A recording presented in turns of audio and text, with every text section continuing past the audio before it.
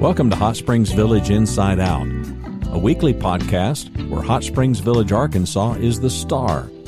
Join me, Randy Cantrell, and my co-host Dennis Simpson as we discuss the history, facts, people, places, events, lots more surrounding Hot Springs Village, Arkansas. Visit the website at hotspringsvillageinsideout.com.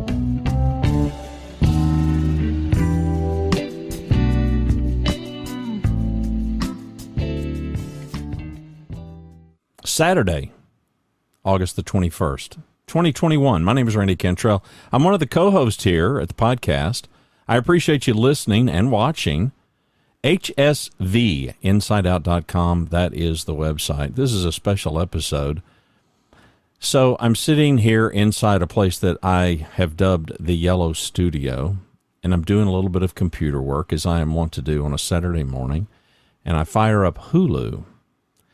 And for some reason, I stumble across a documentary on Hulu called Some Kind of Heaven. This is opinion. This is strictly my opinion. You have every right to disagree with it, although you would be wrong. I'm kidding. Some Kind of Heaven. This is a Hulu documentary on The Villages, a Central Florida retirement community. If you go over to the website, hsvinsideout.com, just find this episode, and I'll embed a video of the trailer for this documentary. Depressing. Just plain depressing. I mean, right off the bat, we are introduced to two men. Reggie is the husband of 47 years who enjoys staying stoned. And honestly, he appears that he may have some mental illness, whether that is precipitated by his love of THC and a little bit of cocaine. How can you know? And his wife of 47 years, she says that she respects his choices, but she disapproves. And then there's Dennis the hustler. Dennis lives in his van while he is searching for a rich woman upon whom he can prey. And he looks into the camera and freely admits what he's there for. If you ever saw the Stepford Wives or Wayward Pines, then you will better understand how this documentary struck me. I mean, it's as though 130,000 people, that's what the documentary says is the population of this place, at the time of the filming, which I assume was probably in 2019, 2020, because the documentary came out last year in 2020. It's as one woman who lives there described it, it's like living in a bubble.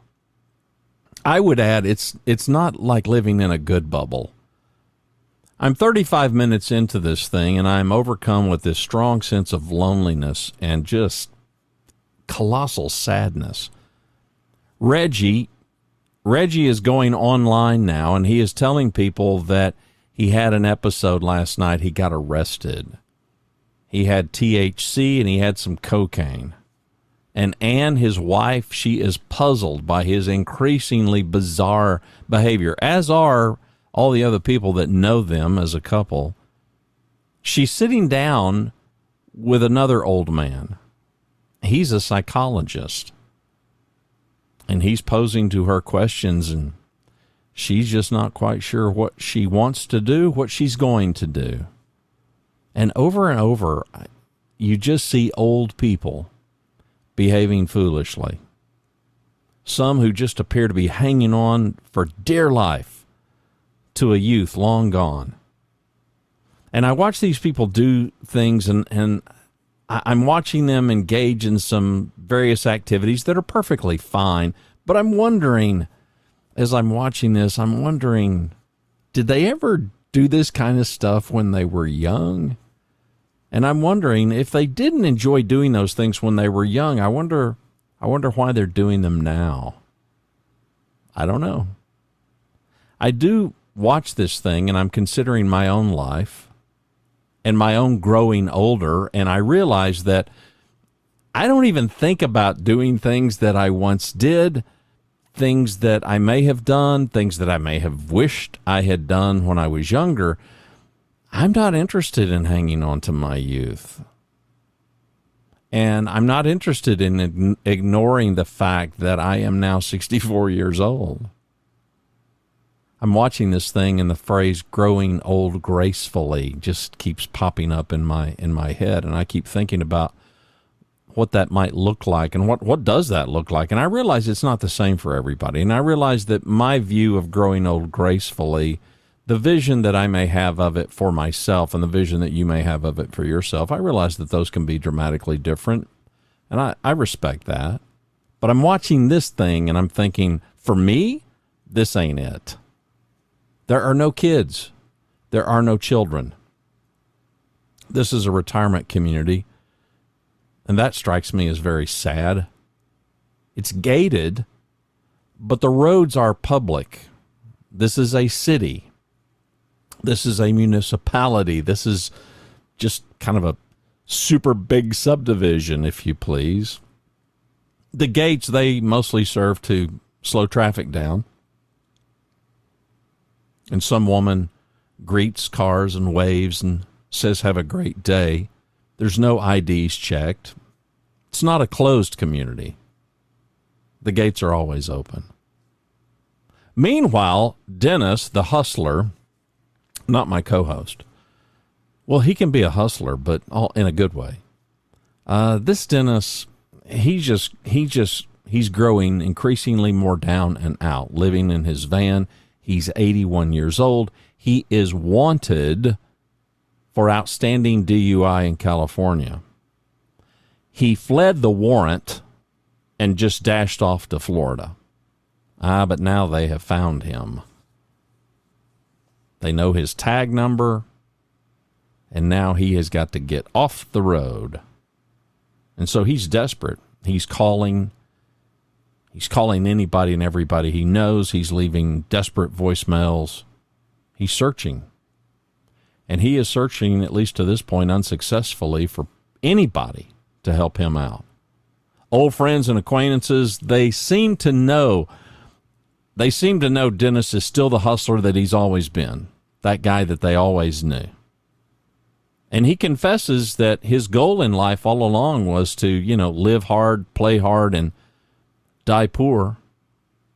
And he admits, here I am, old and poor. There may be some things worse, but as I'm watching this, I'm thinking to myself, man, there's just nothing worse than an old leech. And I find myself battling some harsh feelings against this man, which is not real common for me, because he is a despicable human being. And I wonder how many people he has taken advantage of in his lifetime, and how many more people he's going to take advantage of if they'll let him. Here's a man who's devoted his life to lies and deceit and dishonesty and manipulation. At some point, he gets his mother on the phone. I don't know how old she must be, but he talks to her for just a few seconds and does not utter one piece of truth to this woman.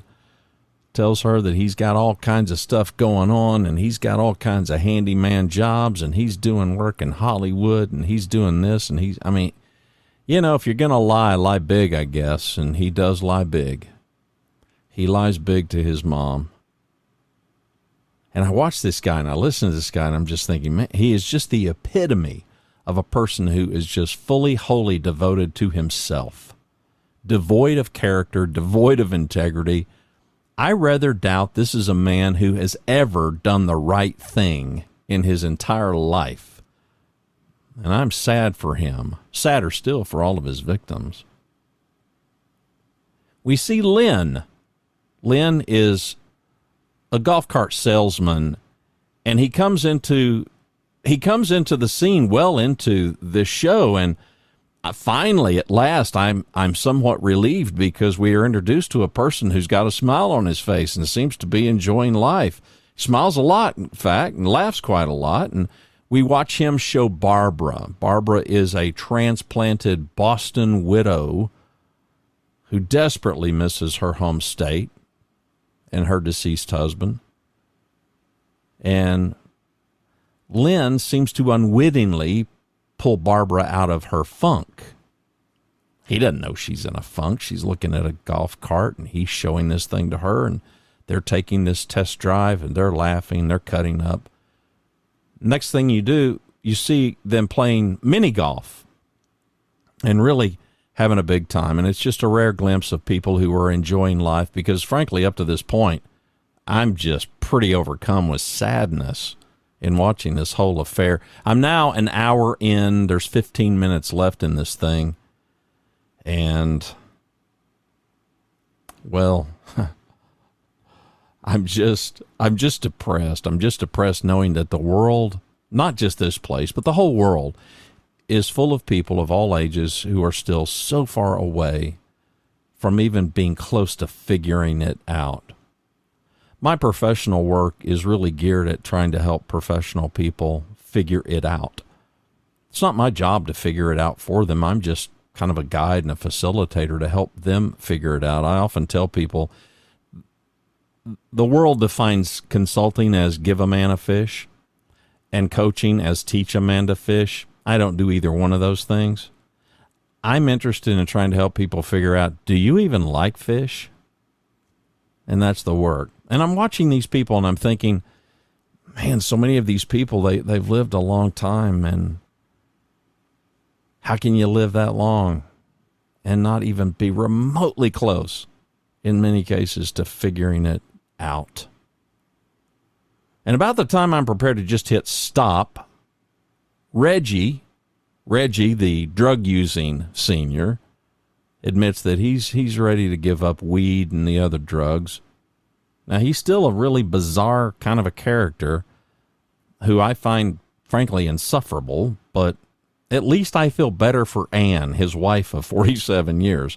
I mean, let's hope the man is going to get off of weed and whatever else he's taking, because I'm thinking, no, at least she's now, maybe she won't be stuck with a man who's determined to stay high all the time. Meanwhile, Lynn, the golf cart salesman, and Barbara, the Boston widow, well, they attend a Parrot Head event because, well, Dennis, he's quite the fixture at the Parrot Head events that evidently happen inside the village there every month. You know, now never mind that, meanwhile, in the background, even in the foreground, there are a bunch of people that are just making complete fools of themselves, acting like they're 19 again. Barbara, she's enjoying herself. Till she sees Lynn. Lynn's out on the dance floor, and he's dancing with somebody else. Now, we don't ever see any conversation. We're not privy to anything where Lynn has misled Barbara. But, man, her countenance just falls immediately when she sees him. And we're not talking close dancing. They're 3 feet apart. But just seeing him enjoy himself opposite of another woman, you can just see her countenance fall. I don't know that he's misled her. I rather choose to not think so because, well, there's just nothing about him that indicates that he's that kind of a guy. He's just kind of a good time guy and really enjoying life. My sense is she's been longing for love, though. She's been looking for love. And I rather suspect that she misled her own heart. Dennis, well, we go back to Dennis, and he has now imposed himself on a longtime girlfriend who evidently has seen this movie before, but she knows what she's getting, so she takes him back in.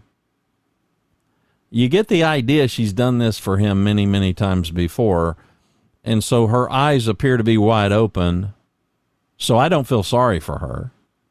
But meanwhile, Dennis reports that he's feeling confined. And he makes this equation that comfort is confining. Well, that's a unique outlook on life, isn't it? He finds comfort confining. Well, he would, because he's an absolute ne'er-do-well. He's laying in bed, shirtless. That's an attractive sight. Staring up at a ceiling fan. And I catch myself I'm resisting wishing ill on this man. Probably don't need to, because he's probably going to be his own undoing. You get a sense that he's been his own undoing all of his life. But I worry about the victims. Barbara's delivering a monologue. Throughout the show, there have been certain scenes of a drama. It appears to be a drama class where people perform these monologues. And yeah, as you can well imagine, some are overly dramatic and not so good. But Barbara, the show's winding down, and Barbara's delivering this monologue, and she is recalling some moment in her youth. The loss of a pet. She's in this drama class. She's telling this story about her childhood, and it's short, but it's powerfully good. Reflections, and I'm thinking as I'm watching her as she ends her monologue, and I'm thinking reflections of our lives, life in the rearview mirror, aging, love, loneliness, companionship. Here we are introduced to this seemingly idyllic world that was built as a retirement place to be a Disneyland for older people. I don't much like Disneyland, period. So I'm not attracted, but to each his own. This idyllic world in Central Florida, a community designed to give these older folks a grand experience. But the fakeness of it all just leaves me empty. It leaves me sad. Sad for the people that were sold this notion that come here and you will live your best life and you'll be surrounded by this completely made-up world filled with promises that can never be delivered on. You too can grow old and live an Instagram life. And meanwhile, there's this lonely woman from Massachusetts, longing for love, maybe even longing more for Boston and home. And she's out there and she's dancing alone by herself. Oh, there's couples around her, but she is alone.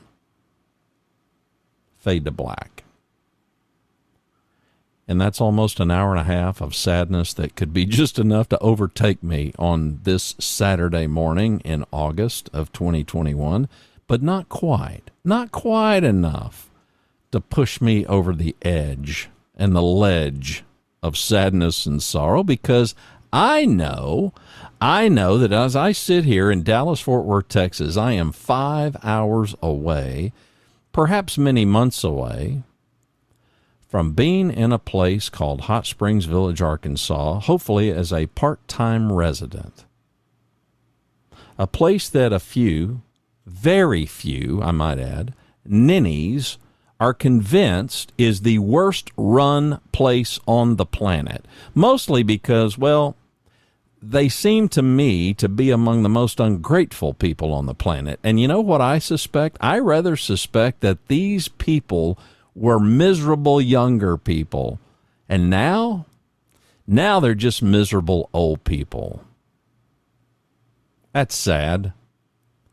That's sad.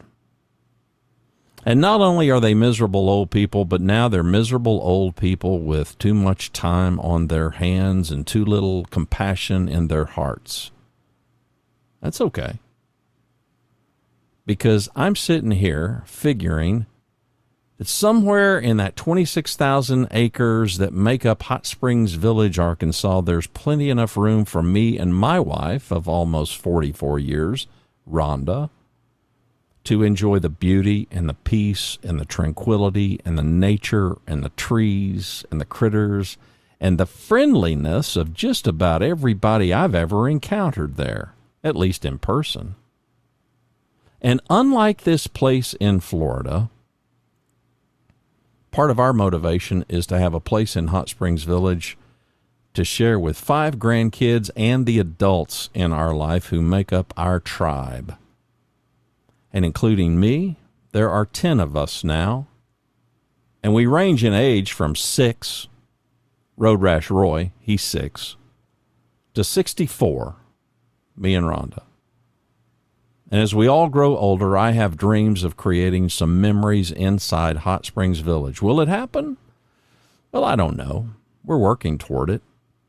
But even if it doesn't happen, even if the part-time residency thing doesn't happen, we're going to enjoy every visit, every hike, every Airbnb, every host, every scenic drive, every scenic walk, every meal. And me? Well, I'm going to enjoy the benefit. The benefit that I get in taking care of my own mental health by frequenting a place that I loved so much, I started a podcast about it. Thanks for listening to another episode of Hot Springs Village Inside Out, a podcast where Hot Springs Village, Arkansas is the star. Please subscribe to the podcast. You can do that by visiting our website, hsvinsideout.com, and tell a friend.